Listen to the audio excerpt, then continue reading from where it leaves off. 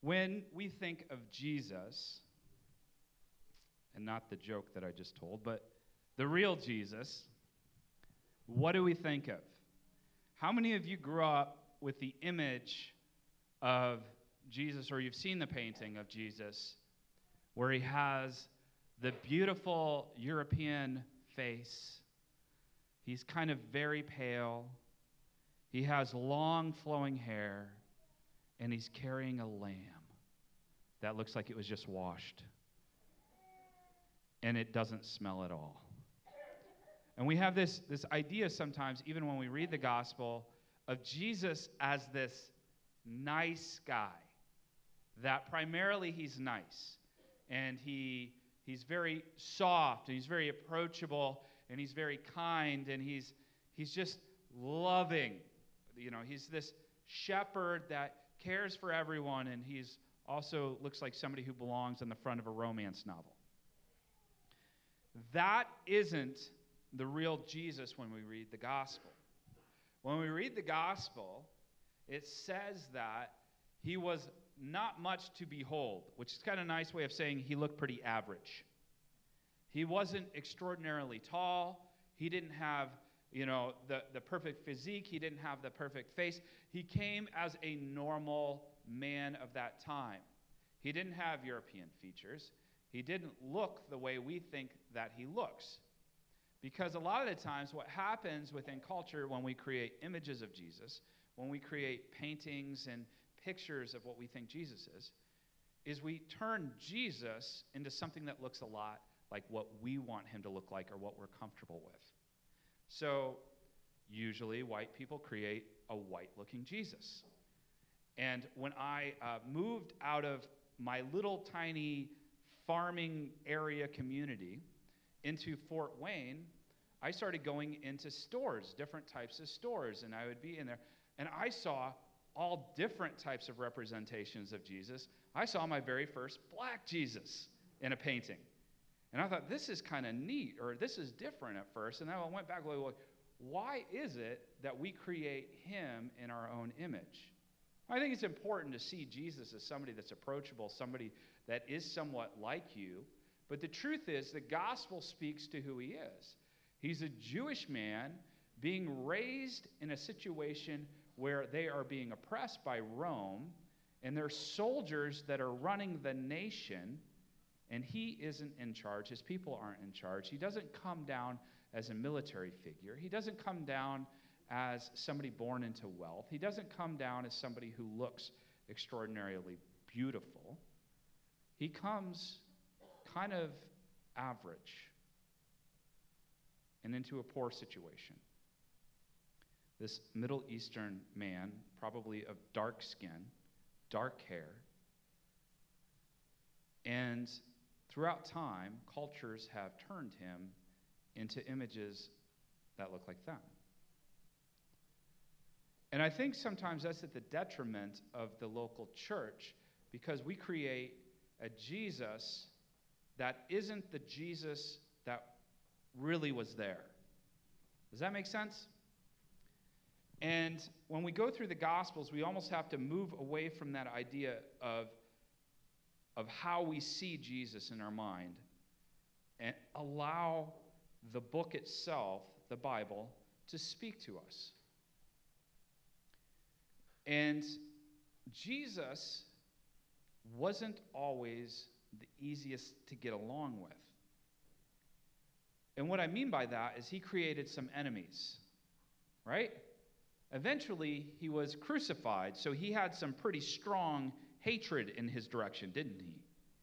He did some things that really torqued some people off, got them very upset. And we're going to read about one of those today. If you want to open up your Bible, or if you have your journal Bible with you, we're looking at Mark 2. And it starts a lot like the other stories start, in that we see a healing that Jesus does. But it quickly turns into another situation. You see these situations grow and develop over time. So we're going to be talking about the people that Jesus got upset. Jesus wasn't always the passive person we think of him as. He came as like a peaceful warrior when you really think about it.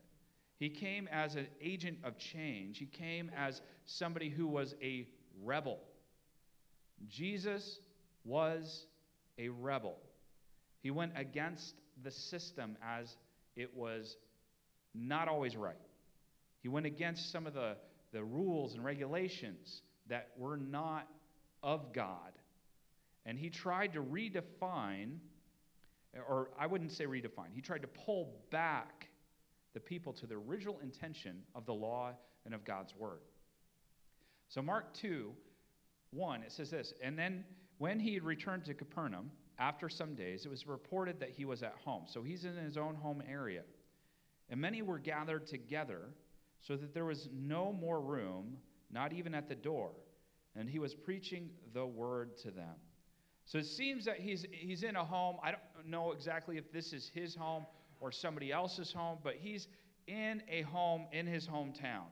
And everybody hears about him being in the region where he's from. And they start to show up because remember, Jesus just healed people with leprosy, and he healed people that had demons in them. He cast the demons out, and he did all sorts of these things. And so they're coming to see what's going to happen. And it's to the point where there's no more room. And I imagine this is the scene in this house. It's hot. It smells. There are so many people packed in there that it's probably 10 to 15 degrees warmer than it is outside. And everybody in there is waiting for Jesus to do something remarkable. They're there to see something. And you have people there that probably need healing. You have people there that are listening to the words that Jesus is teaching. And you have people there that are there to investigate what Jesus is doing. They've heard about this man, and they want to see for themselves what's happening. They want to make sure that he's doing the right things the right way. Have you ever had somebody show up and watch you do your work?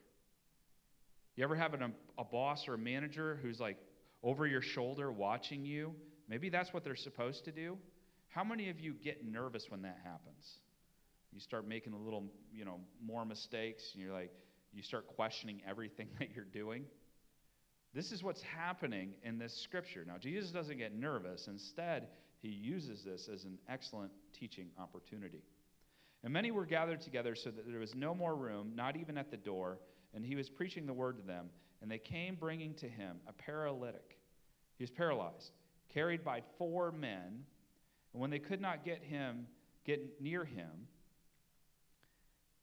because of the crowd, they removed the roof above him. And when they had made an opening, they let down the bed on which the paralytic lay. And when Jesus saw their faith, he said to the paralytic, "Son, what? Your sins are forgiven." Your sins are forgiven. So the question is, do you think that's what the friends were thinking? You know what we need? We need this guy to get his sins forgiven. Let's dig a hole in this roof and drop him in. Do you think that's what they were trying to do? I don't think so. He was paralyzed. They had to lower him on a stretcher. They had to push him down through the roof. I have a picture of what one of the homes would have looked like in that time, a bigger house of that time. Aiden, can you pop that up for me? There we go. Can you kind of see it? This is from my NLT Bible, and it shows a larger home. I mean, homes could be as small as 300, 200 square feet. This is a much bigger one. So if you're wealthy, this is what it would look like. You have different rooms for different areas. You have courtyards for different access to the other areas. You have a kitchen over here. So you wouldn't want your kitchen in the middle of the house because it could heat up the whole house. You would want it off to the side. And then they would also have often spaces for livestock. And remember that Jerusalem, surrounding areas, Galilee, it's not flat land that we're talking about. Often in Scripture, you'll see that they went up or they went down to a location. A lot of times it's talking about actually going up in elevation or going down in elevation. So they were able to build into hills, and you'll see a lot of towns sometimes are built into hills. So you have multiple levels where you almost have like walkout basements, that type of thing. So that's very possible that the house that Jesus was in was something like this. And then you would have a roof with wooden beams, and you would have tree branches covered with clay, mud, kind of like this stucco type of thing. And it would be pretty dense. That would keep the heat off of the people. It would keep the house a little bit cooler. And even in Scripture, you see that people had upper rooms. So they would either have open upper rooms, where in the evening, or if it was warm in the house, if the house had heated up, they'd go up there, have their meals. Sometimes those were covered, sometimes they were not. Jesus is in a house that's somewhat similar to this.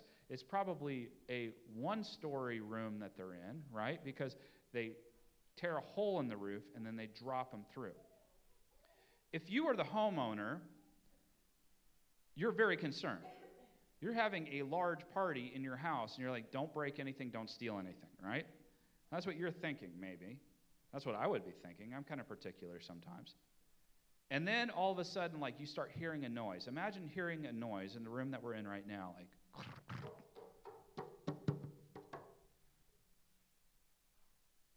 And then Jesus keeps teaching for a while, and then you hear more. And there's dust and dirt falling on people's heads. Can you imagine this? Everyone's like, get out. People are probably trying to back up and move because they're like, what is going on? And then they can't move because they're stuck in the house, right? There's other people around them. The dust and the dirt fall down, and then you look up and you see a hole. And they lower this man down. Now, I don't know about you, but I think we all need friends like this. Do you have friends that are willing to destroy someone else's house to get you healed? Are they willing to dig a hole through somebody else's roof to help you see Jesus? These friends are pretty committed, aren't they? How many of you got friends like that? I mean, you have friends sometimes that'll help you move, and then you have friends that'll help you move a dead body. Those are different friends, right? Maybe you help them move a dead body, so, don't move dead bodies, okay? Don't take that seriously, guys. You have friends that are willing to do this. And Jesus sees this. He doesn't yell at them. He doesn't get upset. What does he see in this action? What does it say that he sees? Their what? Faith. He sees their faith. See, sometimes I think we think of faith as something that we have a belief. And that's true. Hopefully you all have faith in Jesus Christ. But if your faith doesn't draw you to action, you may never receive the fruit of your faith here and now. What do I mean? How many of you have bulbs at home, flowers, maybe tomato plants that are not in the ground yet? Anyone? This last week, I finally got my stuff in the ground. Like, I got everything mostly in the ground. So it can grow, right? If I leave it out, I still have it, but it doesn't what? It doesn't grow. It doesn't become what its intent is. If I keep it in the little pot, if I don't do anything with it, it will die, it will shrivel up. It'll never produce fruit. Faith is good to have. It is better to exercise it. It is better to use it. See, often we have faith, but we have faith in the measure where we're like, well, I believe that God can do this, but we never step out, as Kim would say, of our boats to actually test the waters to see if he'll do it. We never put ourselves in a position where God has to show up. These men digging a hole through a roof had faith enough to carry their friend up there and to do what others would not do in order to get him to receive healing. Do you have faith enough to walk it out? Do you have faith enough to do what God is asking you to do? How many of you get caught by fear sometimes? Yeah. So you can have faith, and then you also have fear. And fear will tell you not to walk out your faith. Fear will tell you not to dig the hole through the roof. Fear will tell you not to try to do this because maybe it'll fail. Maybe it won't work. Maybe this or that. You need to sometimes do what God has given you He's given you a measure of faith. You need to start walking it out and doing what he's asking you to do. So they dig through this roof. And Jesus does not heal him. Instead, he says, "Son, your sins are forgiven." This is problematic. This is a problem. It's a problem for the man who's paralyzed, because he probably wasn't expecting that. His friends were probably expecting him to be healed. But instead, Jesus says, "Son, your sins are forgiven." The problem is, only God can forgive. Only the divine can set free those of sin. Now, the Jewish people had a way to receive forgiveness. They had a way to do that, but it required blood. It required sacrifice. You would take your lamb, you would take your dove, you would take your grain, and you would offer sacrifices. You would give up something in order to show that you were truly repentant. And when I teach my kids to ask for forgiveness, sometimes when they do something kind of beyond what they should have, I'll say, you need to say you're sorry, and then ask, how can I make it right? Have you ever done that with your kids? Yeah. How can I make it right? It goes beyond just saying, well, I'm sorry. And this is kind of how they would have to live. Every time they remembered that they did something wrong, they would have to offer some form of sacrifice. They would have to pay for their sin. And instead of following that, Jesus kind of shuts it down in that moment, and he says, your sins are forgiven. You can't do that, Jesus. You can't do that until he does the right thing in the temple. You can't do that until he does and fulfills the law of Moses. You're not allowed to do that. That's what some people think in this. Verse 6 is, now some of the scribes were sitting there, questioning in their hearts. So they're not saying it out loud, okay? Why does this man speak like that? This is verse 6. He is what? Blaspheming. What does that mean? It means he's misusing the word of God.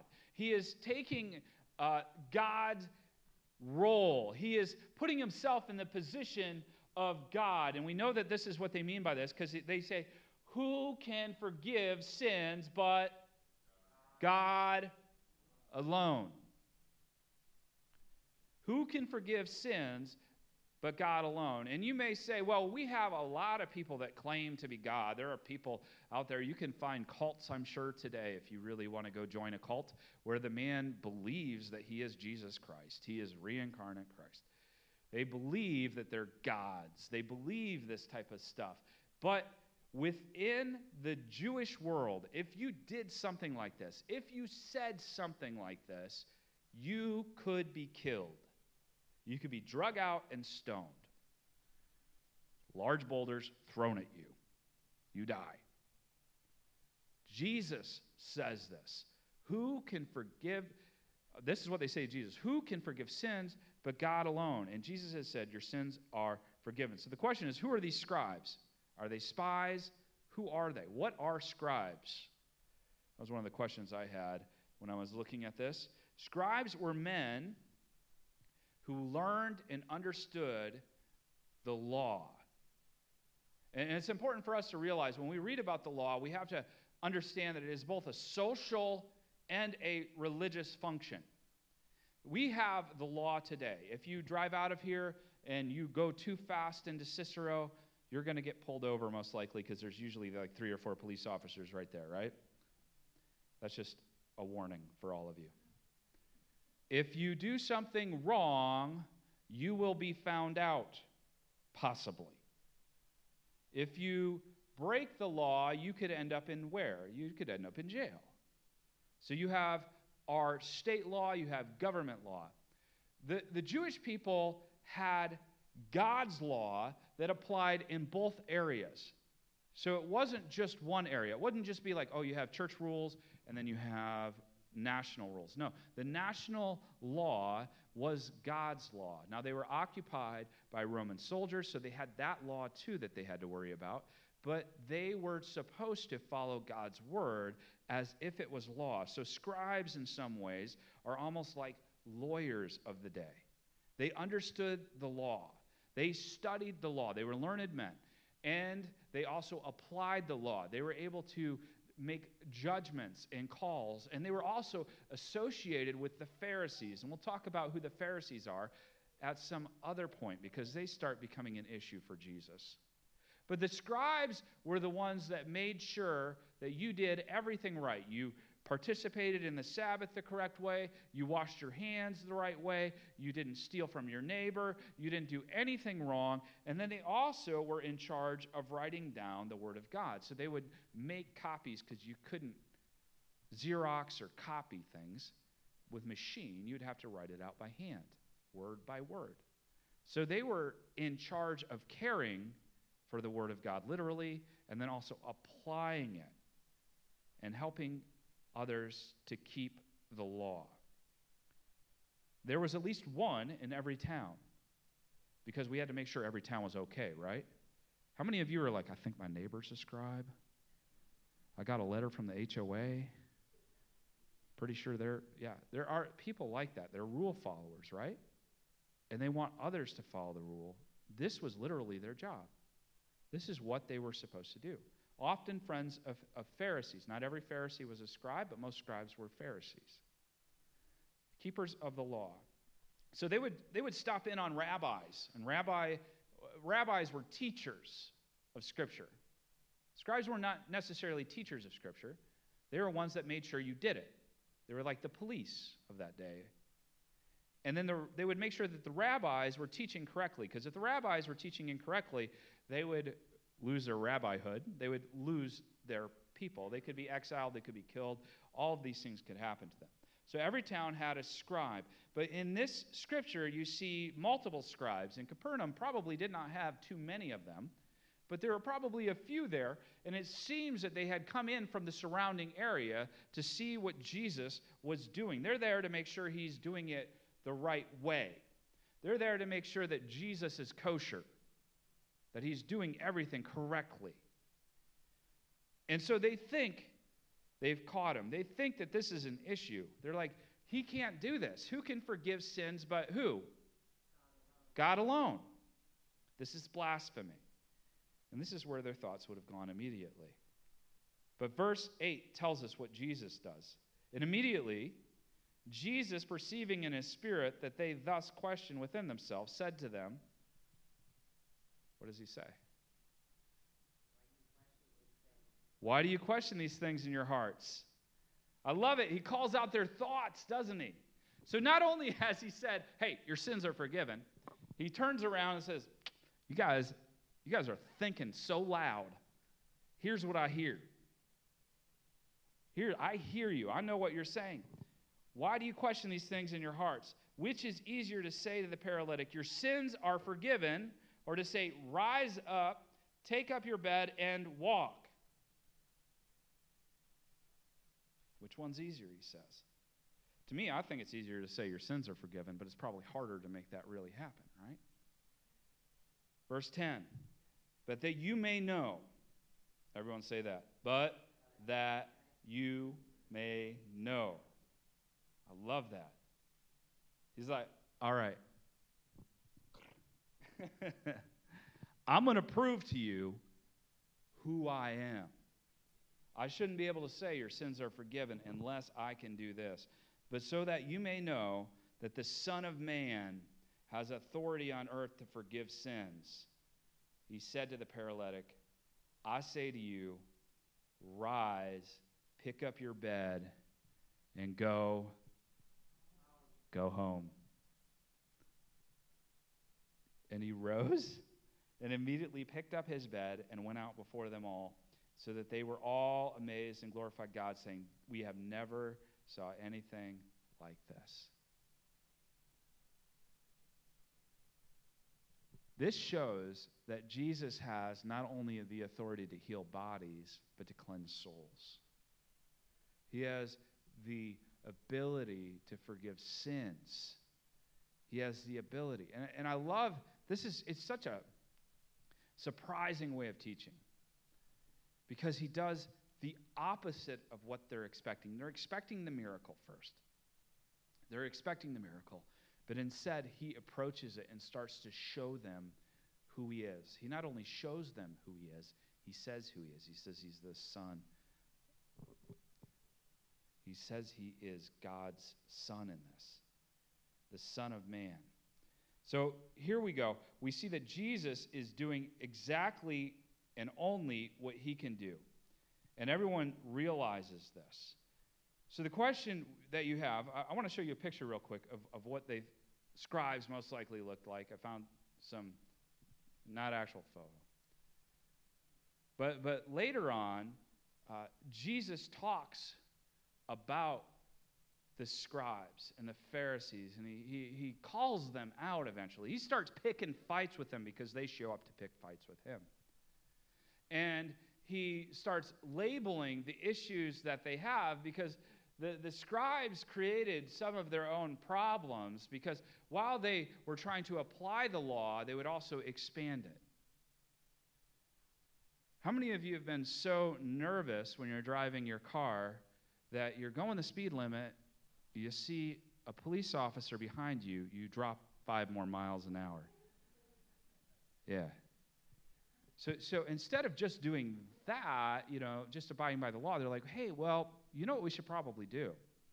People are still committing sin. They're still breaking God's law. What we should do is, we know God says not to do this. But what we should do is say that all of this is wrong too.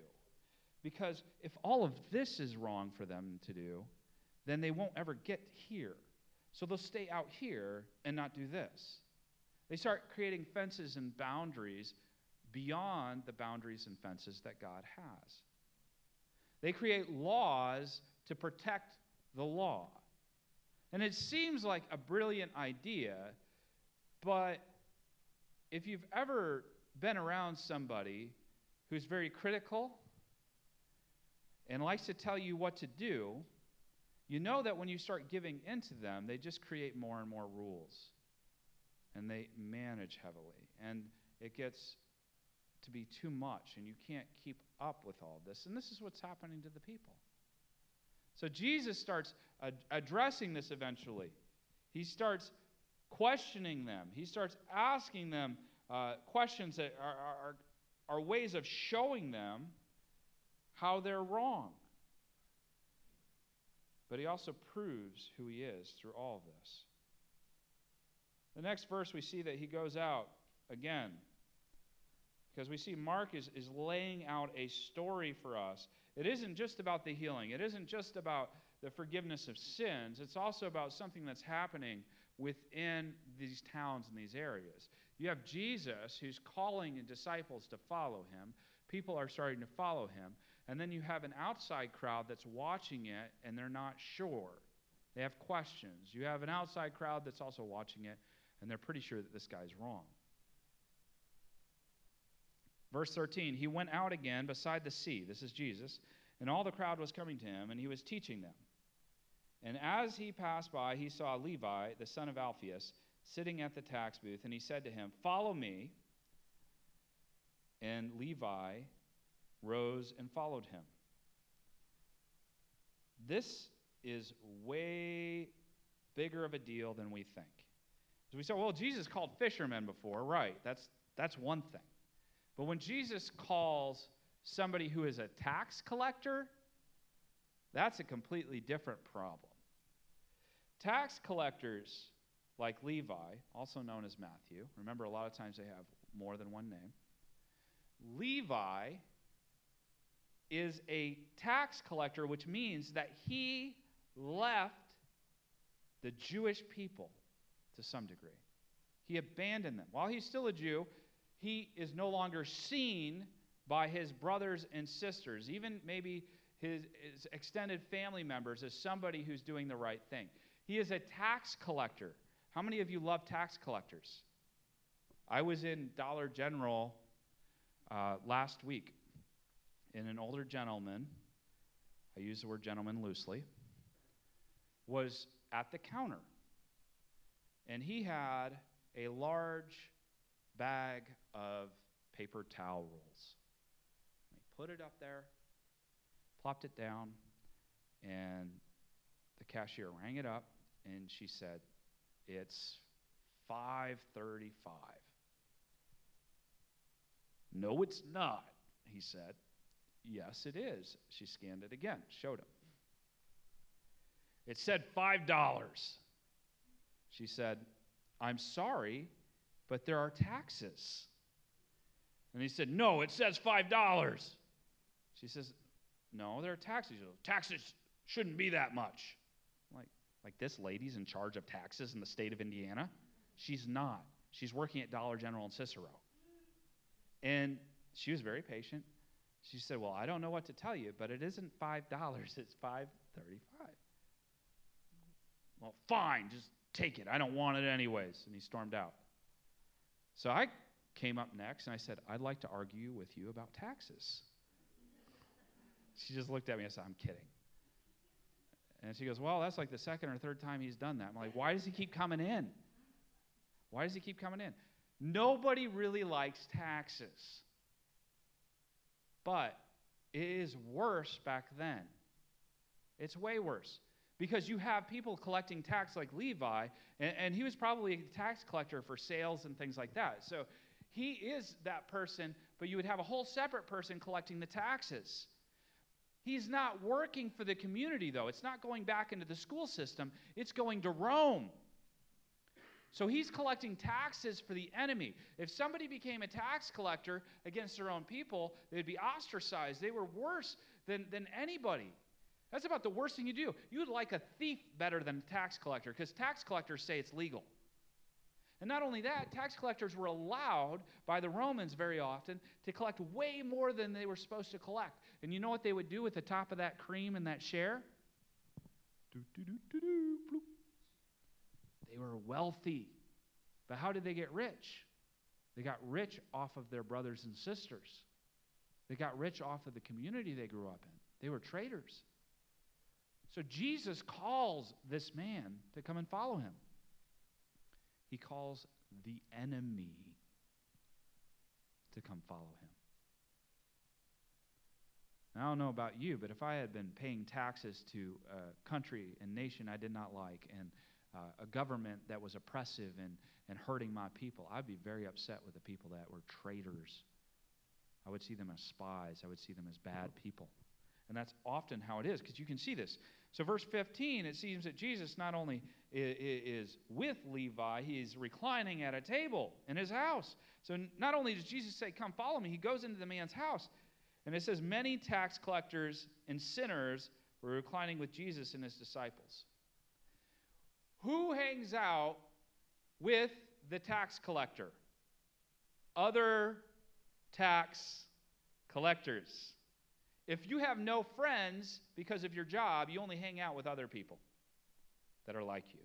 And so that's exactly what's going on. Levi is eating with the people that would eat with him, and those are other tax collectors and other sinners. They were reclining with Jesus and his disciples, for there were many who followed him. And the scribes of the Pharisees, when they saw that he was eating with what? Sinners and... I'm telling you, the tax collectors are worse than sinners, just so you know. Said to his disciples, "Why does he eat with tax collectors and sinners?"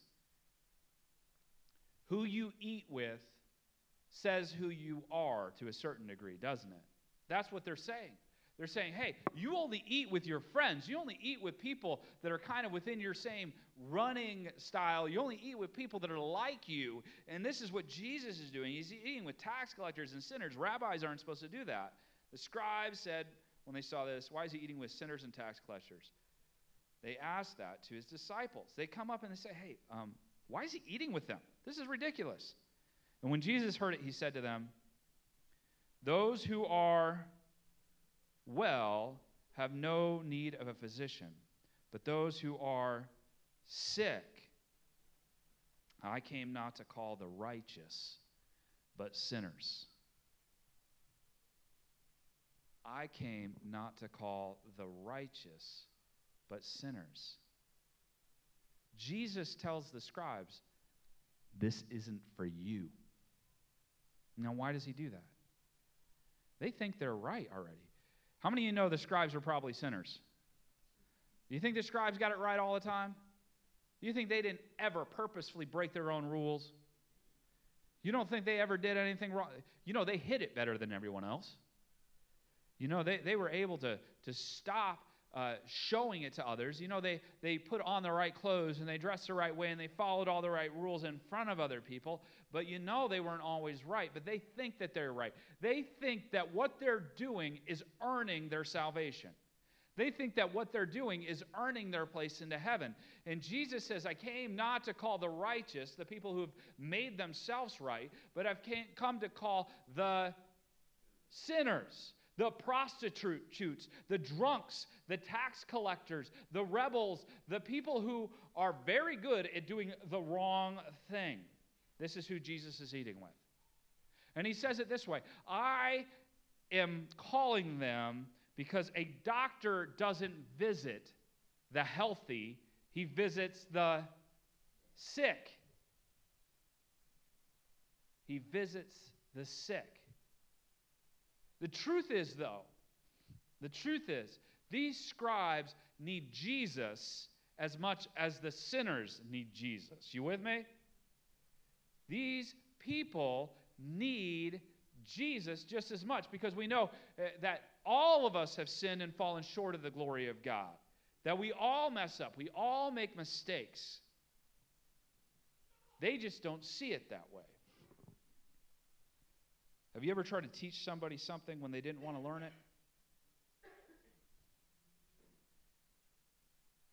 it? It isn't useful. It isn't helpful. It doesn't work. And so what Jesus says is, I came for people like this. And when I read this is great news for me. Because I know I mess up. This is great news for you, because I'm pretty sure you mess up too. Any of you sinned? Have any of you messed up? Jesus came for you. Now, if any of you in this church are perfect, God bless you. Leave now. You're good. If you're around us, you're probably going to get messed up by us.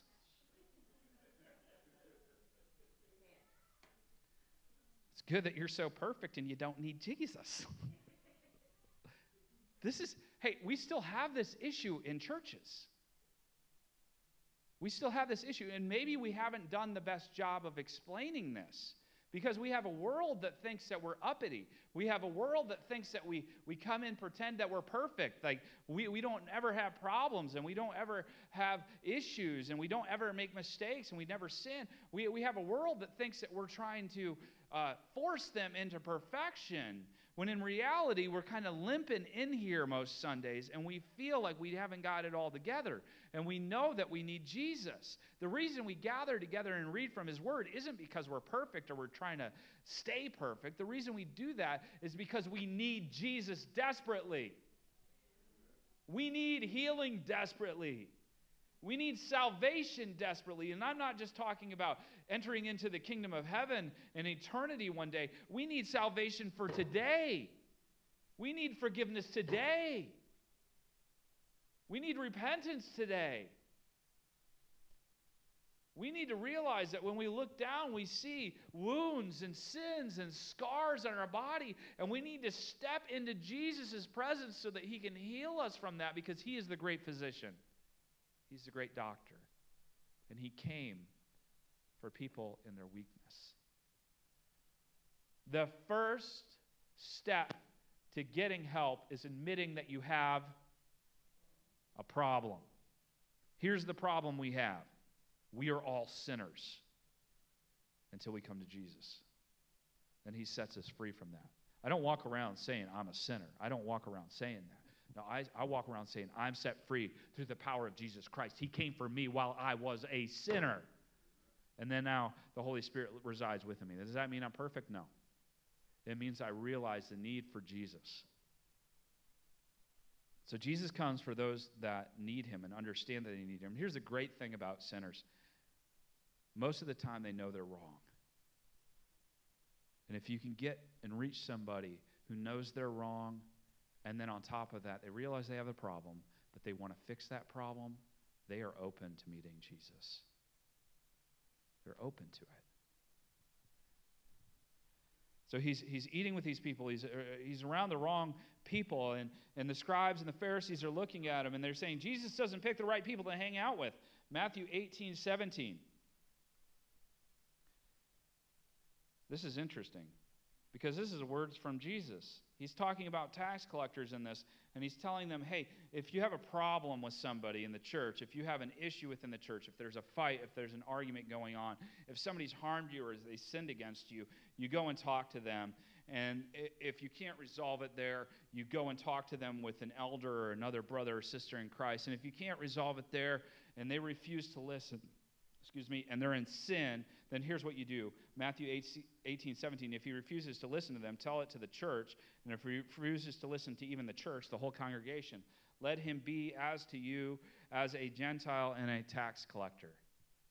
That means you disassociate. So Jesus himself was using the illustration of how you treat tax collectors to show you that this is what's supposed to happen when somebody walks away from God. But Jesus himself calls the Gentiles and the tax collectors, doesn't he? How many of you are thankful that Jesus comes for sinners? I am. This is why I never understand churches that don't want people that are having a difficult time in their life in their church. I never understood that. Because Jesus has called us to exactly those people.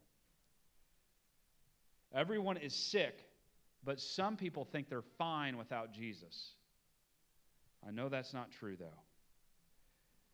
There's several different authors that said this. I don't know for sure if this quote, if she was the original person to say this, but I've heard it quoted several times. You can show that quote, Aiden, if you can. It says, the church is a hospital for what? Sinners, not a museum for saints. This is the problem that we have sometimes within the church is we want to create those boundaries outside of the boundaries, so that we never mess up. And we want to create this image that presents itself as knowing everything and having it all right, instead of saying, we need Jesus. Just as much as those disciples and those tax collectors and those sinners need Jesus, we still need Jesus. And I told you before, we were looking at the first few weeks into it, we said that all are called to Jesus. Jesus is still calling you. Amen? You all need the cross. You all need the risen Savior. We all need to be healed. We all need to be made well in our souls and in our hearts. We all need Jesus. Let's pray. Lord, I thank you that you came for people like me, people that were messed up, people that didn't have perfection, people that are just normal. Because we know we've all sinned and fallen short of the glory of God, and those scribes and those Pharisees, they messed up too. They just didn't want to admit it. They needed Jesus just as much as those sinners, quote unquote, and those tax collectors needed Jesus. We all need Jesus.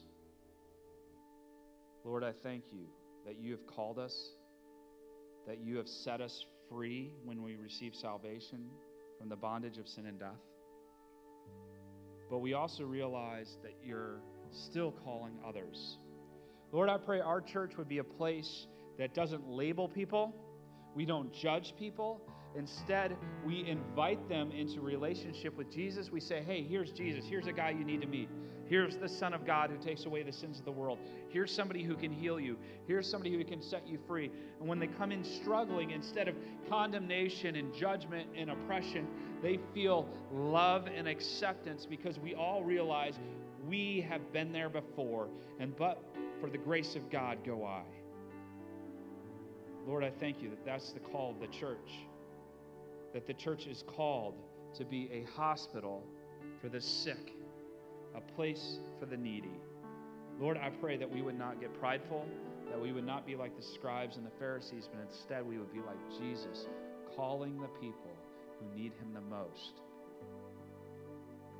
reaching them, inviting them to eat with us, sitting at our literal tables in our dining rooms, at our picnic tables outside, inviting them to restaurants, eating with them in public. Lord, I pray when we see somebody in need and somebody who's hurting and somebody who doesn't have their life straightened out, instead of judging them, we would go to them and say, hey, let's have a meal.